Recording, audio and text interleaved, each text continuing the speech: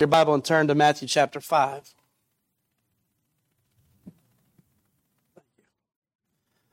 Matthew chapter 5.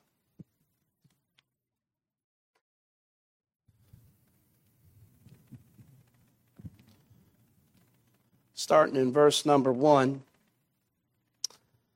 And seeing the multitude, he went up into a mountain, and when he was set, his disciples came unto him, and he opened his mouth and taught them, saying, Blessed are the poor in spirit, for theirs is the kingdom of heaven.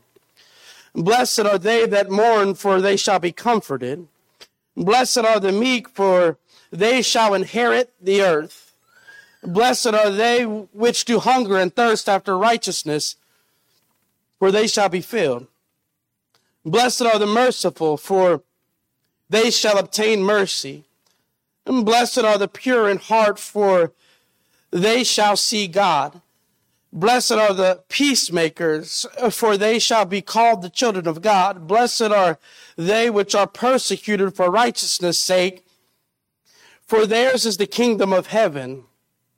Blessed are ye when men shall revile you and persecute you, and shall say all manner of evil against you falsely for my sake. Rejoice and be exceeding glad, for great is your reward in heaven. For so persecuted they the prophets which were before you. This evening we'll, Lord willing, with him being our help, be focusing on verse number 4. Blessed are they that mourn, for they shall be comforted. Let's pray. Our gracious Heavenly Father, as we come before your throne this evening, Lord, petitioning you and begging for your presence in our service this evening.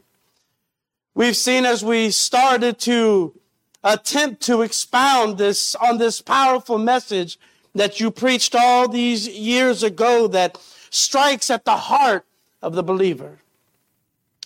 We seen last week what it means to be blessed, happy for those who are poor in spirit. Happy is the man or woman who have realized without you they are absolutely nothing. And this evening we attempt to understand what it means to see happy as the one who mourns, for they shall be comforted. Lord, may in our hearts this evening you may stir in us again for a disdain for sin. Stir in our hearts again that we will commit ourselves, that in our hearts we will give no residence to sin. May we not live our lives with the heart of Judas, one that was filled with guilt, knowing that he betrayed you, but yet never really seeing that you was also the one who would deliver him from this great betrayal. May we never be like Saul, who was focused upon his repentance so that he could stay face among the people of Israel. May our mourning not be like that of Ahab, who, in order to draw attention to himself, ripped his garment and placed upon himself sackcloth and ashes. May we never be like that of those who mourn after the affairs of this life. But may we see what your desire was for your disciples there on this hillside, the desire for even our hearts today. May we be like Mary as we recognize that day when she came to the tomb and she wept and said they had taken away her Lord.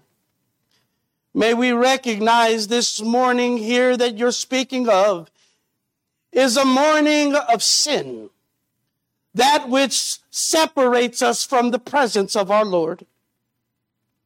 Lord, stir in our hearts a reality of just how sinful sin is and the destruction that it causes in our lives. We give thanks to you for all that you've done. In Jesus' name, amen.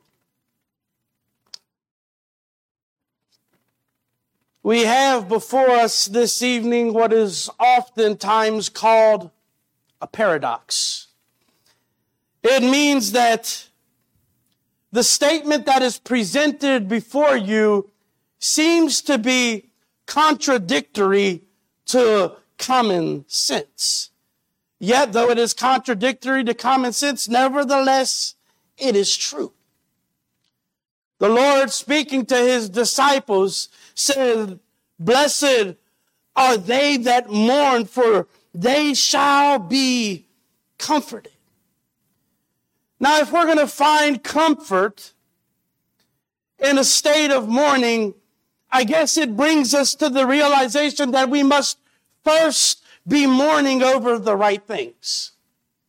Meaning that Jesus is not speaking about mourning over the loss of a loved one. He's not speaking about mourning over our finances. He's not speaking about mourning over our job situation. Yet, let me tell you, with the right lens, comfort can be found in those situations also. Meaning that when you lose a loved one, when you put on a spiritual lens, we still have sorrow, but not as others that have no hope. Because we have Jesus. And we have this hope that we have in him. And we may mourn over our finances, meaning that we may lament and wish that they were more, that we could do more, that we could maybe go see more in this land that he has created for us to dwell in. We may mourn over finances, but we don't mourn as one that doesn't have no hope, because we recognize through the spiritual lens, John chapter 14 and verse 3, our retirement plan is not here. And while we need to have a great retirement, he has already gone and prepared a place for us.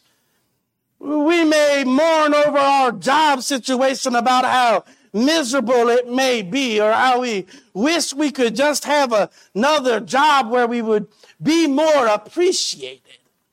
But with the spiritual lens, we recognize that this job that we have was given to us by the Lord. It is our field of service to him.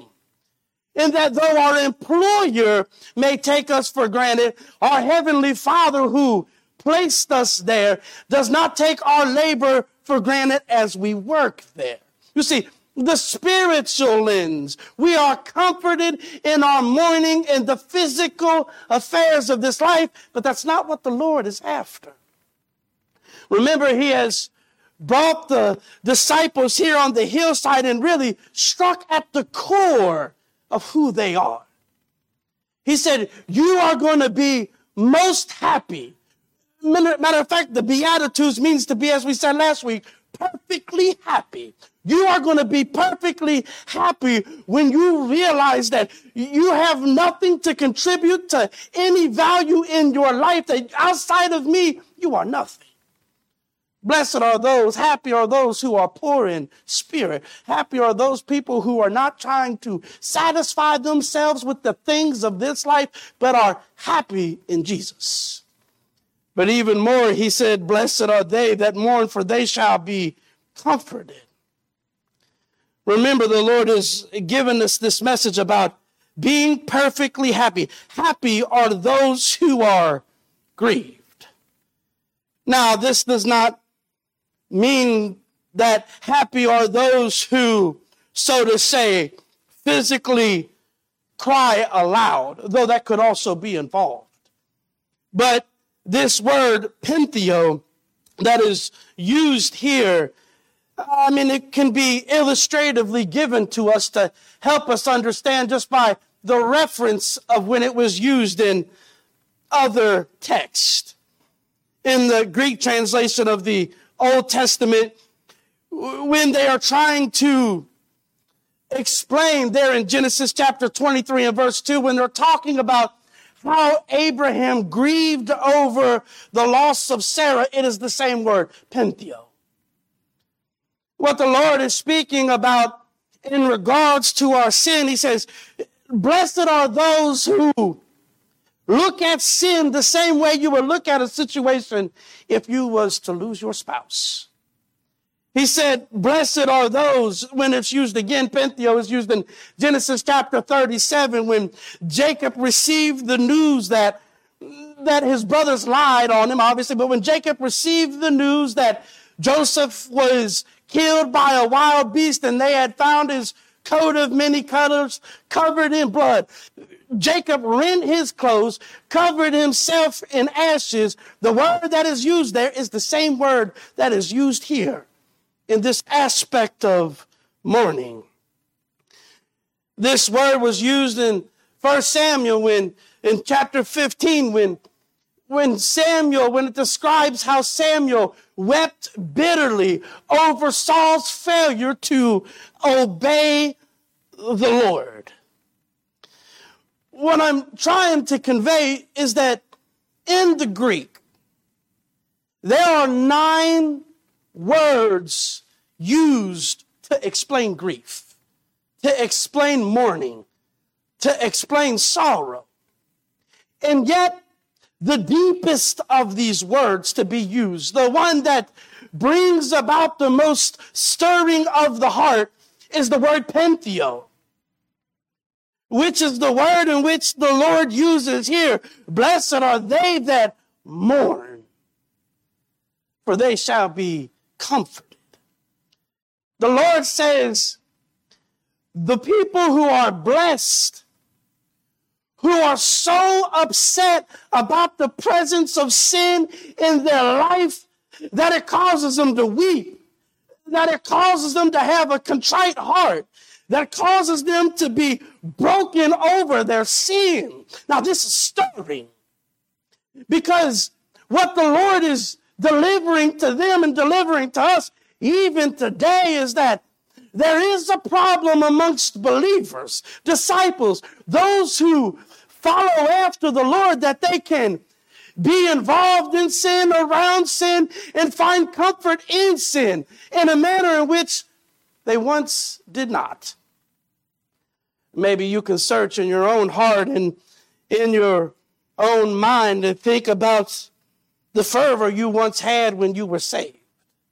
The things that you maybe once abstained from, the things that you would never fall prey to, the things that you would never even be found around. And yet today you find yourself maybe involved in the comfortable around it.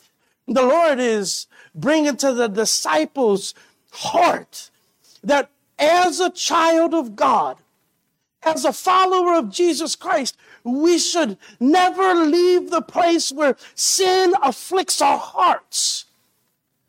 We should never leave the place where sin grieves us. I mean, even to our very core. The Lord is saying, happy are those who mourn like this over sin.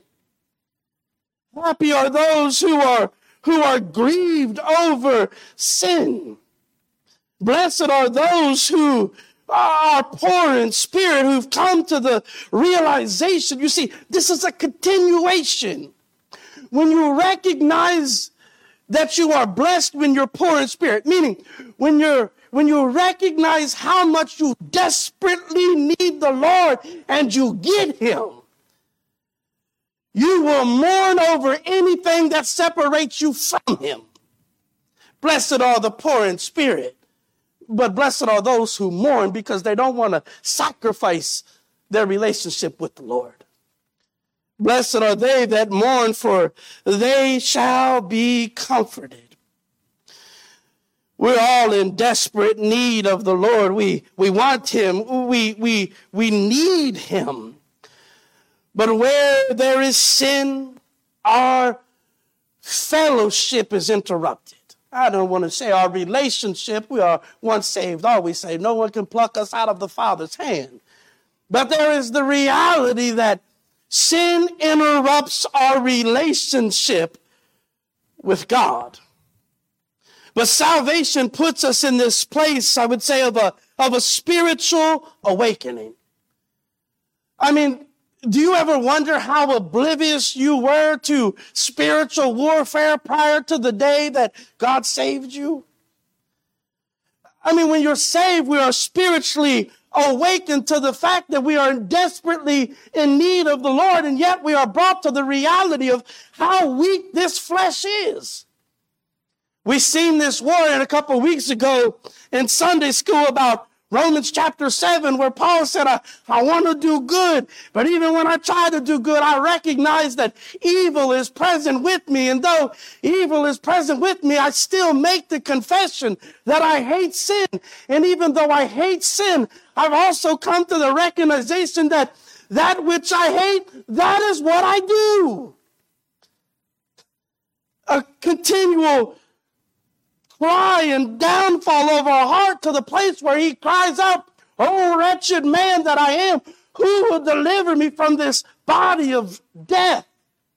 You found yourself in Romans chapter 7, a man who is mourning over the presence of sin in his life. Mourning over the reality that he continues to battle with this old flesh. The mourning of a contrite heart. Or even more, as the writer of Hebrews said when he was upset, he said, "Lay aside any weight or sin that doth so easily beset us." I guess I could ask us this evening is, what is our view of sin? What is our, now nobody knows your heart. Nobody knows my heart except the Lord, but what is your personal view about the sin in your life? Now listen, Romans makes it clear that we all have sinned and come short of the glory of God. But how do you view that sin? How do you view that moment where you recognize that you sinned against the Lord?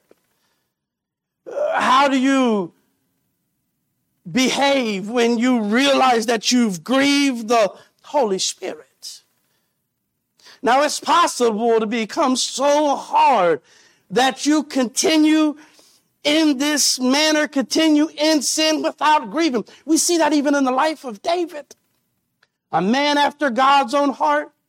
He followed wholeheartedly after the Lord. But this man who was blessed by God was so caught up in sin that not only did he take another man's wife, but he sat down and put the pen to the paper and wrote a death warrant on another man's life. Many commentators and historians believe that this time in David's life where he was backslidden on the Lord was over in excess of a year. And he continued on in that manner, continued on in that sin, unrepentant, not mourning over it at all. But when God sent Nathan to David, and we know the story where Nathan tells David the story about the man who stole the one little sheep that this man had. David was angry over that man's sin, was he not? This is amazing. David was angry over that man's sin. Is this not striking to the heart of us? That David was angry and driven to emotions over another man's sin, but was not driven to mourning by his own.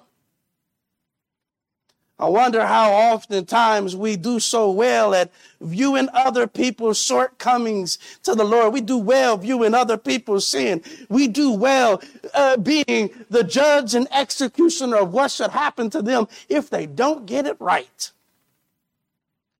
But David reminds us that it is possible to be so focused on someone else's mistakes that you fail to search your own heart according to scriptures. Blessed are they that mourn not over someone else's sin. Blessed are those that mourn over their own sin.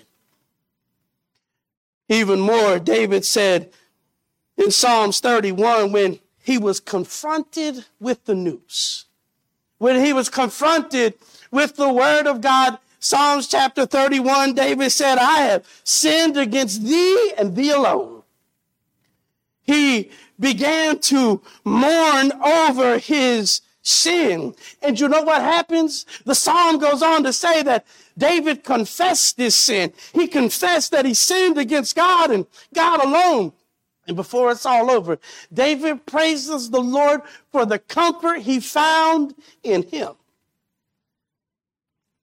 Blessed are they that mourn, for they shall be comforted. When is the last time we went to the Lord and prayed? I'm not talking about, Lord, forgive me of my sins. I'm talking about when we went before the Lord and like Luke 18 and said, oh, Lord, forgive me a sinner. When is the last time that we, as in Acts 2 said, when they heard the word of the Lord, when is the last time we heard the word of the Lord and we were pricked in our hearts about our sin?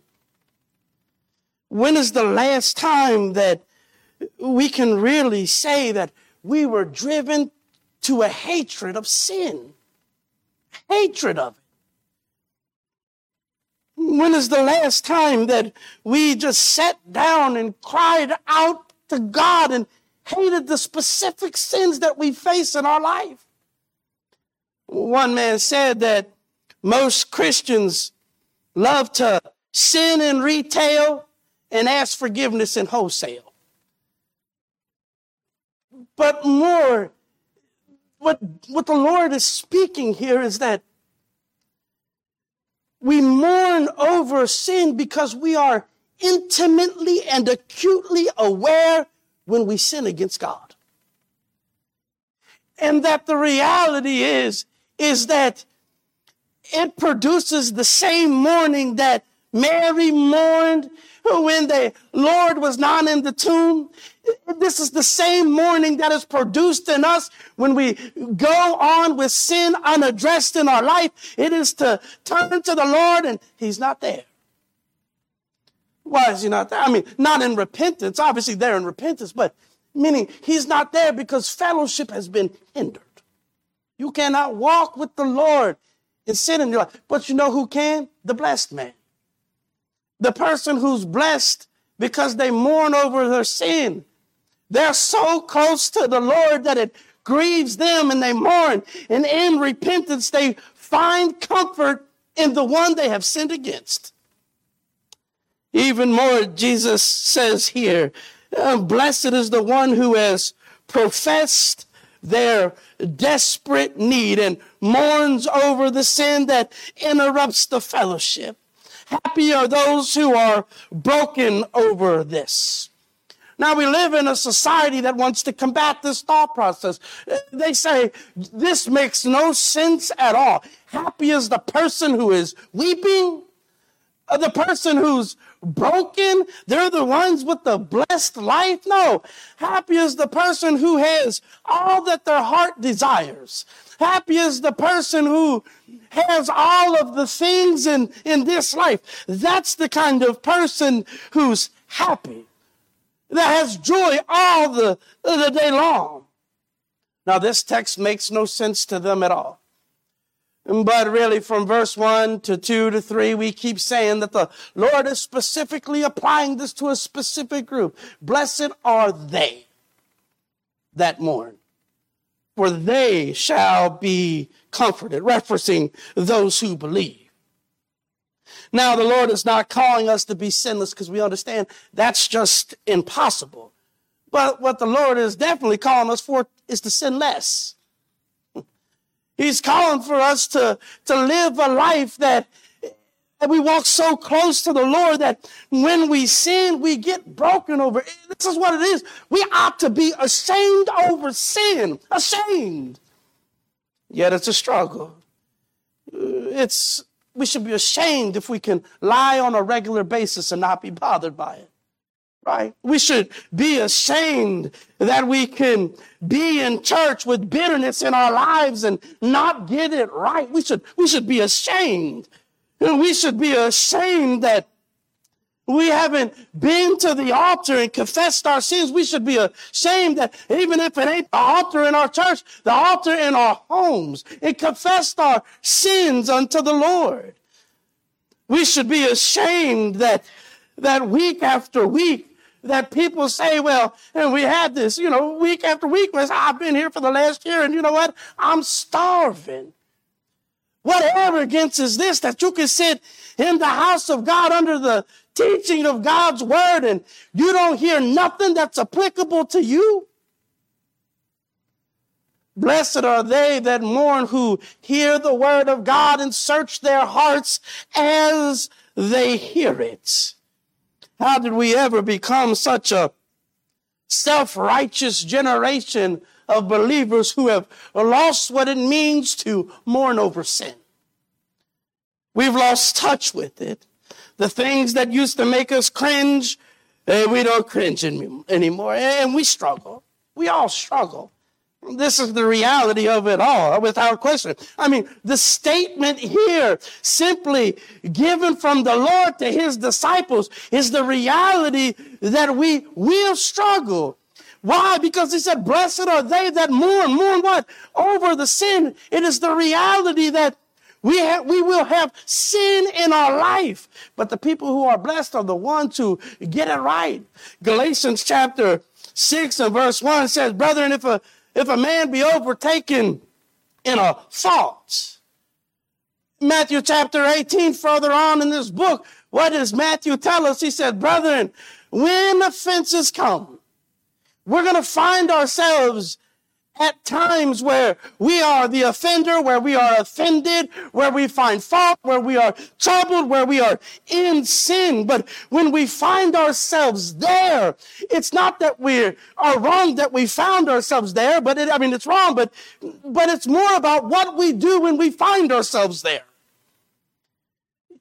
We have to stop presenting a false image in our mind that this person should be perfect. I'm going to fail you. I don't want to, but I know I'm going to fail you. As your pastor, maybe as your friend, as a fellow brother in Christ, I am going to fail you. And you know what? If we're honest, we have all failed each other in some way or another. But we ought to mourn over that. We ought to be bothered. We ought to be grieved by that. We ought to be immensely aware, as the hymn writer said, prone to wonder, Lord, I feel it. Prone to leave the God I love. We ought to be aware of our own hearts. And if we would start viewing sin the way that God does, I believe that we would do a lot less of it. So what do? He says, blessed are they that mourn, for they shall be comforted. What do we do, Pastor? I understand, but how do we live a life that is acutely aware of our sins? It is that we live a life close to the cross. As the old hymn says, near the cross. Near the cross. The closer we are to the cross, the closer our hearts are focused upon what the Lord did on Calvary. The closer our hearts, the more our hearts are focused on the judgment that was paid upon Calvary, the more our eyes are drawn to there. The more we will have a greater understanding of how God views sin. He views sin in such a manner that even at the cost of his own son, at the cost of his own son's life, that he was willing to give his son because of how he views sin. So next time you feel the urge to sin, look up on Calvary's cross and see the crown of thorns upon his head. Next time you feel the urge to partake in something that you once did not partake in, remember, look up on Calvary and see the nails in his feet and hands. Next time you feel the impulse to view a website that you shouldn't view. Look up on Calvary's Hill and see the wound in our Savior's side. Next time you go to sin, you stay close to Calvary. And as Satan seeks to tempt us and draw us into sin, let us never forget the cost that it took to forgive us of our sins. The sin in which Christ died upon Calvary was not just a wholesale sin. It was for every sin that Danny Holt would ever experience and do in his life, past, present, and future. All of the sin in my life was nailed to the cross. Next time we think about sin and see our Savior looking down upon us from a hill called Calvary, dying for the very sin that you're doing. We do well in society about mourning over the Bengals losing. We do well in society about mourning over grocery prices I heard all about today. We do well mourning over gas prices. We do well mourning over wages. But when is the last time we mourned over letting our Savior down? When is the last time we mourned over how sinful we are? Mourned that we let our Lord down, and yet He's never let us down. I've come to one conclusion after the studying of this verse, that any person who is honest with themselves about who they are before the Lord, they will have a consistent characteristic of mourning in their life. We will find ourselves in a constant state of mourning over our sins, mourning over our shortcomings, mourning about how we fail and how we sin before a thrice holy God. Spurgeon said to this, and I'll say this in closing. Spurgeon said, "Let a man once feel sin for half an hour, really feel its tortures, and I warrant you, he would prefer to dwell in a pit of snakes than to live with his sins. If you can look on sin without sorrow, then you have never looked on Christ." Blessed are those who mourn, for they shall be comforted. We have to really search our hearts, don't we? We have to search our hearts and ask ourselves, why are we repenting? Is it so that we can, so to say, stay face? Is it so that people can see us like we said with Ahab, who rent his garments? Do we repent and say sorry because we know we've done wrong, like Judas, who wept bitterly, betrayed the Lord, but he just could not believe. He just could not believe that Christ was bigger than the wound. He didn't believe that Christ could forgive him for this trespass. Yet he wept bitterly. We have to search our hearts, and we have to dig down deep to fully understand that not only is mourning important, not only is mourning over sin important, but why we mourn is just as important. We mourn because we've sinned against a thrice holy God. We mourn because we've offended our Lord and Savior. We mourn because it is to treat what Christ has done on Calvary's Hill as utterly disrespectful. It is to say that we deserve to be saved and there's nothing to be sorrowful about. It is to take for granted the atonement. It is to take for granted all that Christ has done for us. But for those but for those who serve the Lord and genuinely mourn and weep over their sin. For those, the Lord says, they're going to be comforted. For those who weep and are sick of sin that so doth easily beset them, as Hebrews 12:2 says. For people who recognize the great war that Paul recognized in Romans chapter 7 and said, "Oh, wretched man that I am, who will deliver me from this body of death?" For people like that who cry out and say, "I'm trying, but I keep failing. And the more I fail, the more I'm struggling. Lord, help me. Who's going to deliver me from it?" Them, they're going to be comforted. If we'll just learn to mourn over our sins, I believe it will open up an opportunity in our lives to have a more joyful Christian life. Let's pray. Our gracious Heavenly Father, Lord, we give thanks to you for all that you've done, Lord.